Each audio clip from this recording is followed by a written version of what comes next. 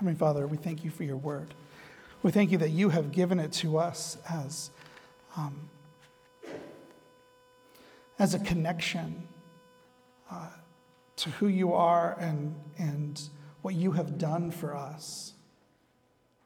We pray, Lord, that your Spirit would take this word as you promised that it will, and it will apply it to our hearts, that we would not just hear and learn in our minds, Lord, but that we would be changed into the men and women that you have made us to be. Pray this for the sake of your kingdom and your glory. In the name of your Son, amen. You may be seated.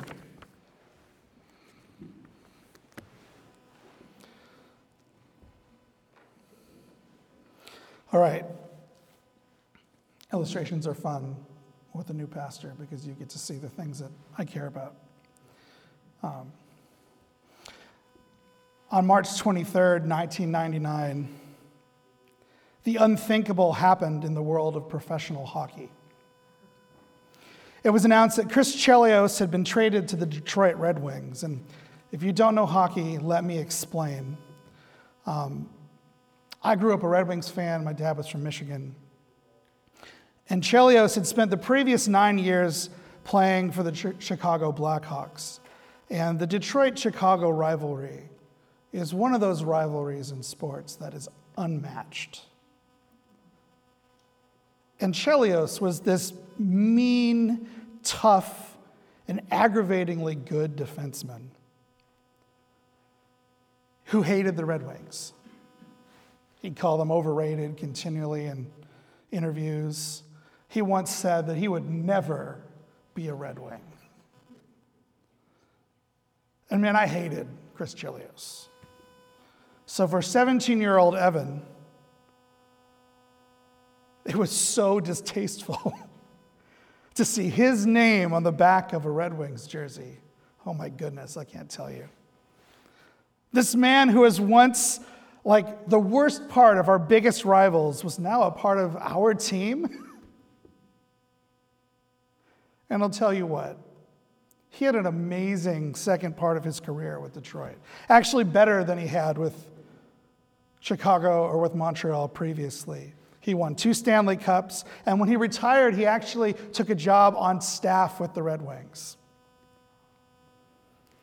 For many Detroit fans, Chelly, as he became known, was one of the most celebrated players in their franchise history.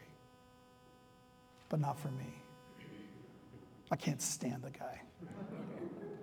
Can't handle the fact that he wore a Wings jersey. I have a major problem. And I'm willing to own it, especially for the sake of illustration, because my issues are actually our issues.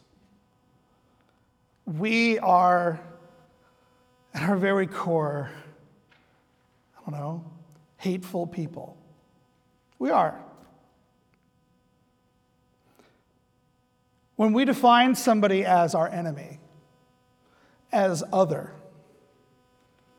it is so hard, if not impossible, to see them in any other light.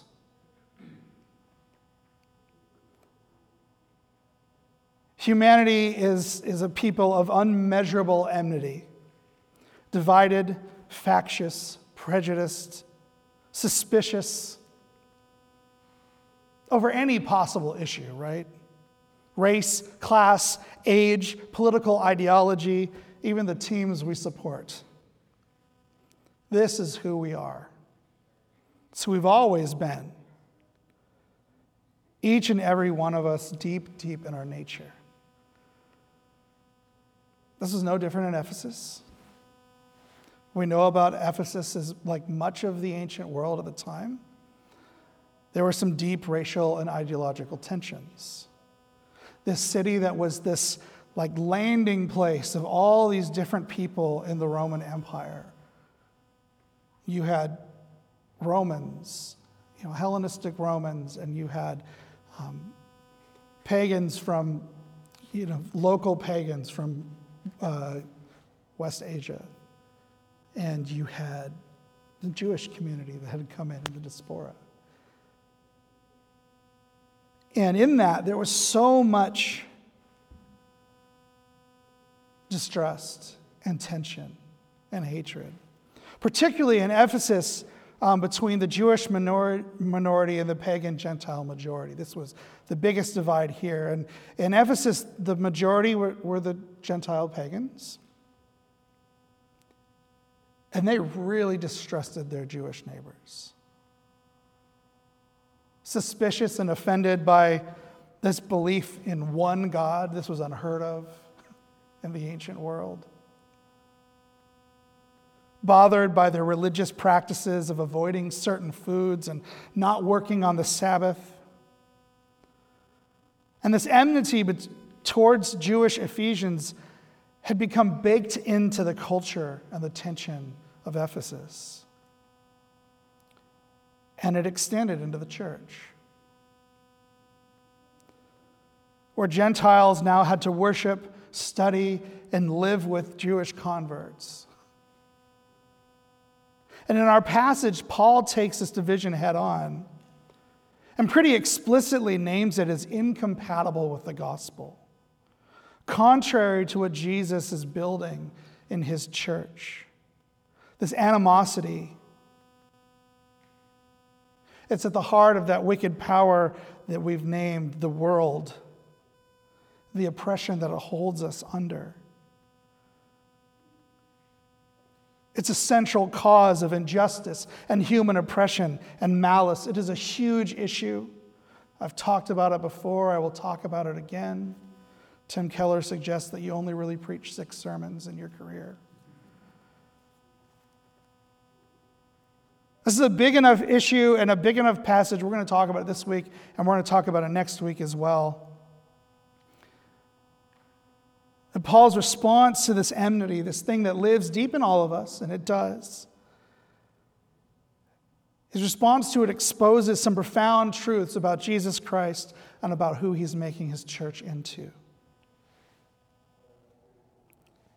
And we should heed what Paul is saying, because we, like everyone else, have a problem with enmity. It's not just hockey teams. We tend to get a little checked out, I think, when Scripture addresses racial divisions. For some reason, in our corner of the church, we tend to feel like we've kind of transcended this particular division, like this was a problem of our past, and people who are harping on it today are kind of lost the plot. Honestly, that's not true. We haven't transcended racial division, and actually pretending that we have, it perpetuates the problem. In many ways, we have allowed the racial division that exists in every human being's heart to fester and grow in the church to an extent that actually, I think, exceeds Ephesus. See, the Ephesian church struggled acutely in their day-to-day lives with racial tension because they had a racially diverse church. Because the nature of the church and where it was meant that Hellenistic Romans and pagan West Asians and Jewish men and women were worshiping together in one community, in one body. We, intentionally or unintentionally, have allowed the enmity that sits there under the surface to ununify us and successfully segregate the church. It's just the reality that we live in. I've used the quote before, I'll probably use it again, but Martin Luther King Jr. once said that, 10, 11 o'clock on Sunday is the most segregated hour in American culture. The fact that we have allowed this to destroy the diversity of the church to the extent that we don't even have to think about it anymore on a Sunday morning shows us that this isn't gone. But it's worse than that. Because our enmity goes way further than race, doesn't it? You give us a reason and we will divide. between the rich and the poor, between the young and the old, men and women, Republican, Democrat, other, between our mission and vision in the church, because we do this in the church so much. Are we evangelistic? Are we service-minded? Are we inwardly focused? We do it in our polity. Are we Presbyterian? Are we Congregationalists? Do we have 2 offices or do we have 3 offices? We do this in our theology. We do this in our worship, the hymns that we sing, where we want to meet on Sunday, and the sports teams that we root for. Anyone that wants to argue that we do not have a divided church is either ignoring the signs or just hasn't engaged with this community enough to see how the sausage is made. Now, in my early assessment of Grace, it's an early assessment, she is a friendly and kind and loving church. Hallelujah. A church, thanks be to God, that I think has more unity than a lot of others that I've seen and experienced. But we're not immune to enmity. There are always cracks in our church culture, in our own lives, where enmity seeps in. And if we don't continue to root ourselves in Jesus Christ, if we don't continue to acknowledge that this is who we are in our broken nature, we will see the unity that we do have slip away. So we need to listen.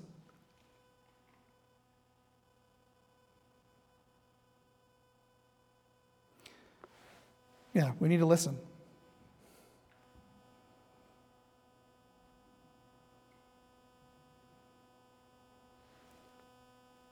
I hope that this is a church, like it appears to me,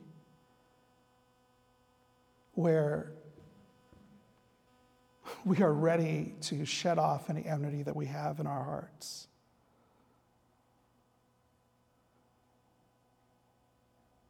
But we still need to hear the message, do we not? So let's look at what he says. As he addresses it pretty directly.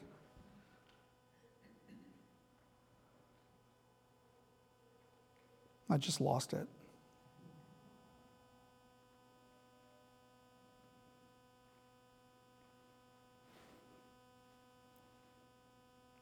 Sorry.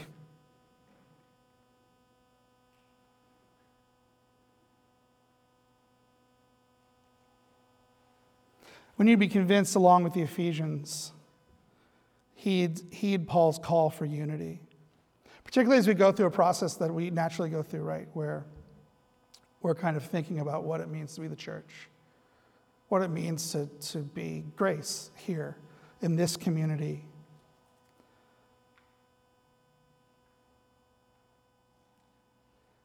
Because it's so easy. It's so easy for us to allow the culture of the world and devil and flesh to infiltrate who we are. Actually, we often make space for it. We baptize our enmity in our lives and in this particular church and the church at large. So when you hear what Paul has to say, and this is what he says, he actually links the problem of enmity with not just the world, but with the flesh as well. And I think, just in how I understand Paul's logic, this means he links it with the devil. Enmity is a problem that flows from all of these places. It's as problematic as any other sin that we may have pictured last week when we talked about trespass and sin, which we once walked in. It's not a secondary evil. The new path that we walk in Jesus Christ includes a new unity and diversity in us. One that is uncomfortable for our flesh, one that is unprecedented in the world around us, and one that is unyielding, to the power of the devil. Paul uses actually the same structure that he used last week. to address this problem of enmity. First, he pictures the problem itself. He says, you were at that time alienated, in verse 12. Clearly dividing the Jew and the Gentile through the language of circumcision, which would have been a hot conversation in the church. I guarantee it. It was in almost every church early on. And here, leaning into the alienation of the Gentile majority, it says, you are strangers to the covenant of promise, having no hope. But then, just like he did last week, he breaks the tension with this emphatic but. But now, verse 13. And then he pictures how in Christ, through his life, death, and resurrection, we have been changed. In Christ Jesus, you who are far off have been brought near by the blood of Christ. Verse 13. And he addresses the Gentiles primarily here, not because the Jewish Ephesians were better on this issue.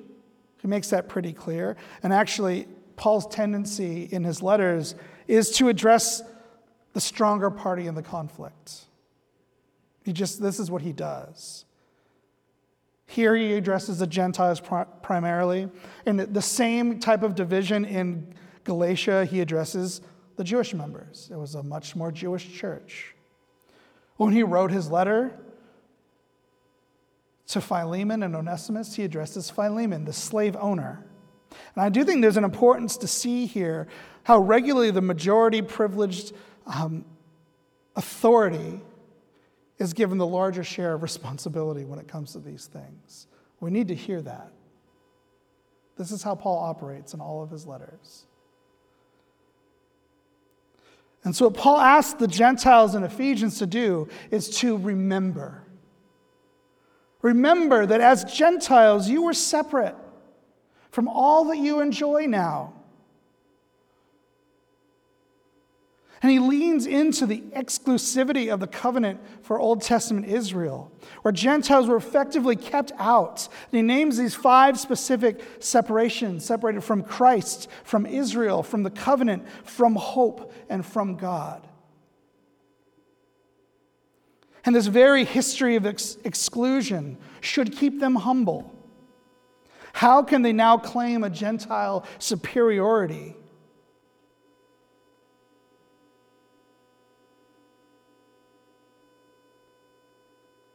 And Paul makes this division a flesh issue, which is really strange, and we could do like classes on what's going on here. He makes it an issue of their own individual personal cleanliness and righteousness. And what he does that's so bizarre here is he calls both uncircumcision and circumcision of the flesh. Both these divisions, those inside and those outside the Old Testament dividing lines, Paul connects that to the flesh. That's really provocative.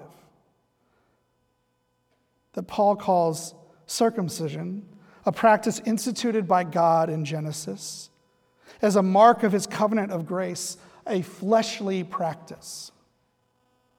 Actually, he says by hands.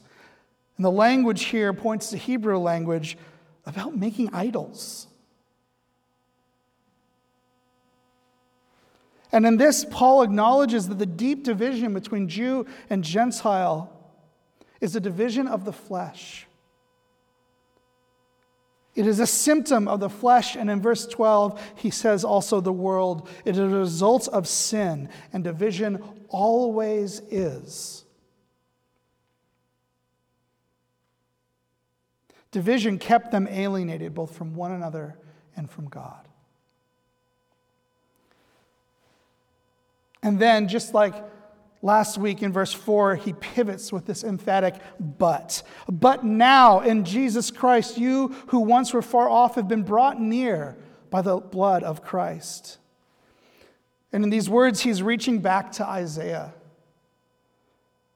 Isaiah 57, verse 16 through 19 says, "For I will not contend forever, nor will I always be angry. For the Spirit would grow faint before me, and the breath of life that I made.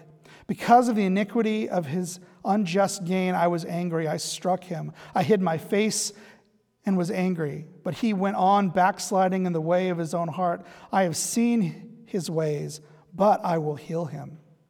I will lead him and restore comfort to him and his mourners, creating the fruit of the lips. Peace, peace to the far off and to the near, says the Lord. I will heal him. This picture in Isaiah of renewal, of God bringing those who are far off, the Gentiles, into the covenant. And then Paul goes on to emphatically insist that there is no place then for division in this new people that Christ has created. That Christ has created by killing hostility and by preaching peace. You are no longer strangers. You are fellow citizens. You are members of the household. Actually, he says, it's grammar time, guys, that they have been made into a new person, singular. That he might create in himself one new man in place of the two. And this isn't subtle. It's not a passing phrase. Paul actually develops it throughout this passage, continually shifting the number of his nouns from the plural to the singular on either side of the cross. In verse 14, he talks about, he states through his grammar that before the work of Christ, we were both, and now we are one. In 15, before the resurrection, we were two, but now we are one man. And in 16, before Christ, we were us both, and now we are one body. He's not subtle. Paul claims the division is so incompatible with the gospel, particularly because Jesus has turned the plural us into one single unified person, one body. And this is a wild concept. We want to think of it figuratively, though I think the words of Paul and the words of the apostles, particularly in John, actually stress that this is not figurative language. And this is the big part of Paul's favorite little phrase, in Christ. See, John, in his passage about the vine and the branches, really leans into this. Maybe we'll get the opportunity to go through that together someday. But that the union that we have with Christ is intense. It is actually far more intimate than any other union that you can picture.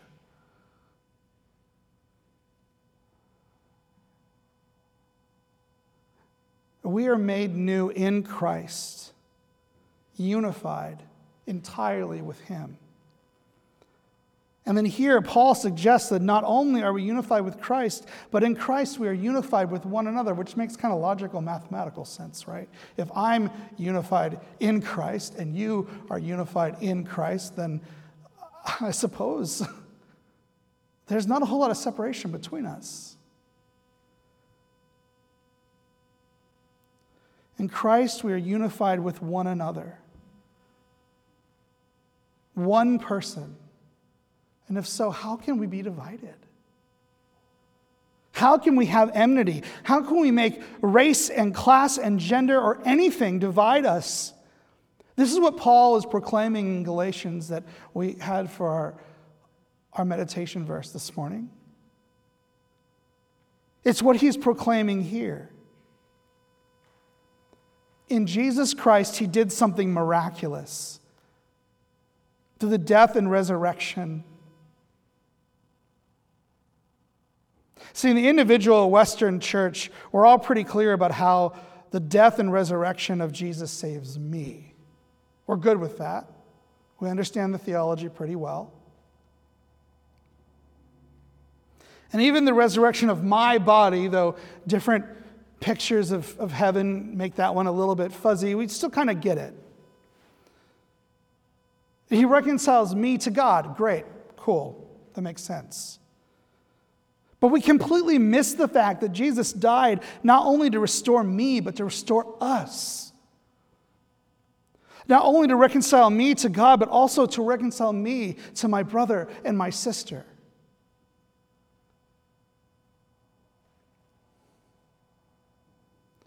And that these two facets of his work, my personal reconciliation to God and my reconciliation to you,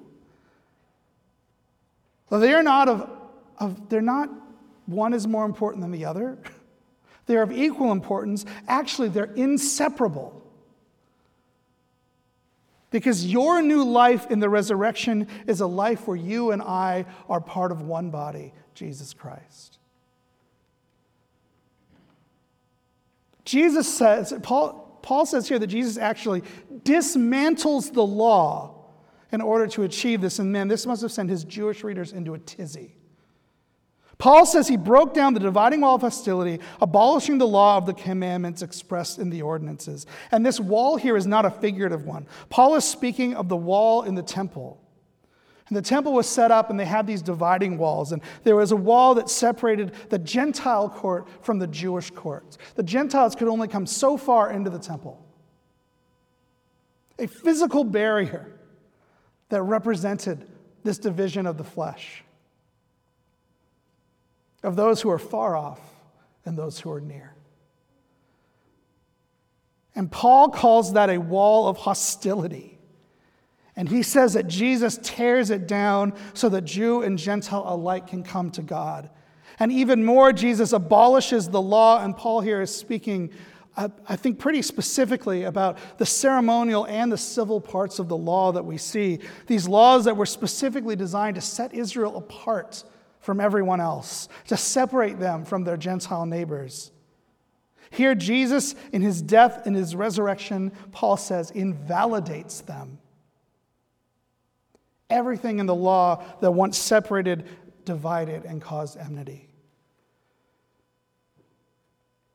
We could be here a long time if we were going to dig into theological implications of what it means for the law of God established by him to be dismantled as a hostile thing. It's a huge concept. But what we need to see is that whatever lines you and I have drawn, whatever walls you and I have erected that separate us from them, that keep us disunified, that stunt our diversity, even the ones that we feel are righteous and holy and necessary, are they any more important than the law? Are they any more important than the walls that God himself erected, that Jesus tore down? Absolutely not.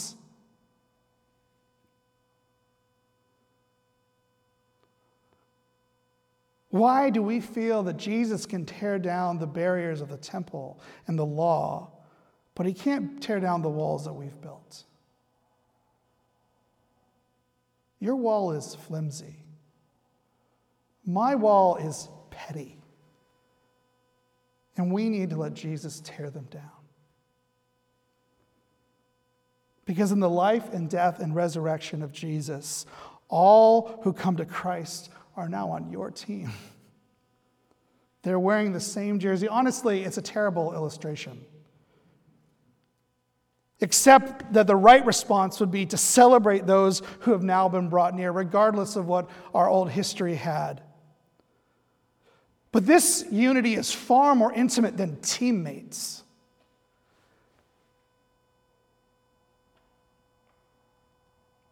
I mean, like teammates is a little tiny thing. Next week, we're going to look at the language in here that talks about us being the same community, the same family, parts of the temple, in the intimacy that's there. But what we're being told that in Christ's flesh, verse 14, by his blood, verse 15, you have been made one body with all who come to know him. There is no division that can change that.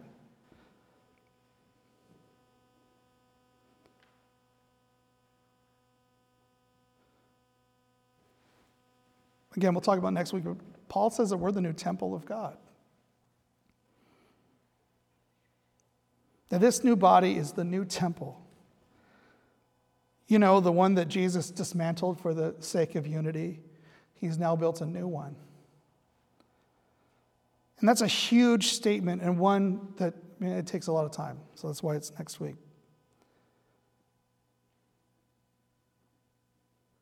But when we walk in enmity with our brother, we tear apart the body of Christ. When we create division between us and our sister, we rattle the foundations of the temple of God. There's no room for disunity. And let's not mince words. Any division, any faction, any suspicion or distrust, any hatred that is there between you and me, that is there between you and your brother or sister, it is a deep and grievous sin. There are warnings against the lack of diversity that we experience in the modern church too. But I think we'll talk more about this later on when Paul's talking about the gifts that God has given us. When we divide, we harm the body of Christ. We tarnish the temple of God. We've got to stop. Whatever wall you have erected must be torn down in Christ. Any wall that you would seek to be built should not be. It cannot be. Whatever line you have drawn between you and your brother or sister, it must be crossed. It must be transgressed for the sake of love.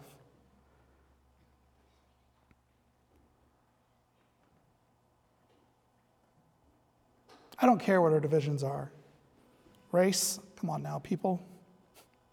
Class, generational tensions, political ideology, theology, polity, hymn preference, hockey jerseys, I don't care. I'm not saying we won't disagree. We will disagree. I'm not saying that being unified with those who are different than us won't be uncomfortable. It's going to be uncomfortable. But even when we do disagree, and even when it is uncomfortable, even when we are awkward around one another, even when we are confused and even bewildered by one another, to divide the body of Christ, to look down on one another, to mistrust and harbor enmity is sin, pure and simple. And where I have enmity harbored in my heart, and I do, I have to repent. And where you have enmity harbored in your heart, you have to repent. And where this church, Grace, has any division or disunity or enmity, it needs to repent. And where the church universal has disunity and division and enmity, it needs to repent. And as we consider together what it means to be the church and who we should be as a particular body, we must do so with an uncompromising commitment to unity. Brothers and sisters, we can't build walls between one another.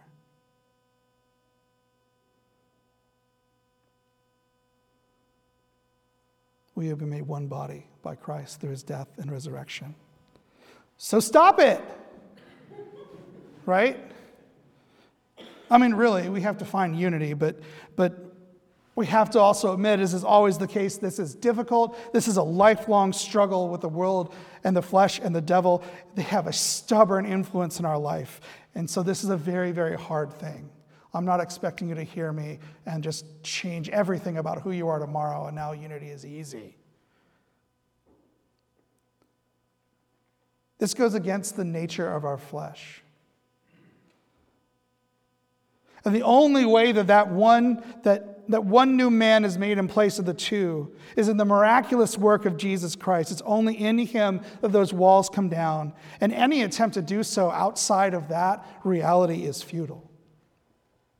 So what do? Do we just give up then and divide a little bit more here and there and form new denominations and keep a shady eye on those troublemakers in the church?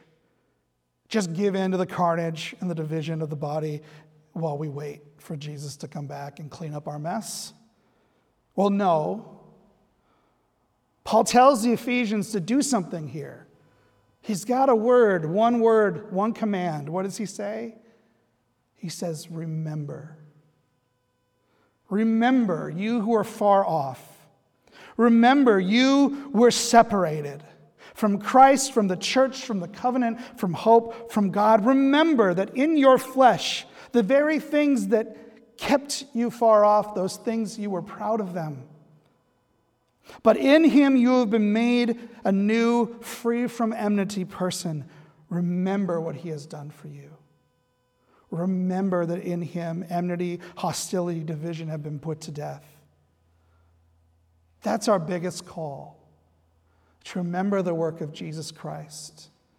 To walk in that work as he grows us in our unity. As he tears down our walls. So let us remember. And let us pray that God puts enmity to death in us and brings a new unity, a new peace, a new reconciliation for us in Christ. Let's pray. Heavenly Father, we pray that you would tear down the walls that we have. We are very good in our flesh at patting ourselves in the back for all the ways that we aren't divisive. But God, I think we know that that is false.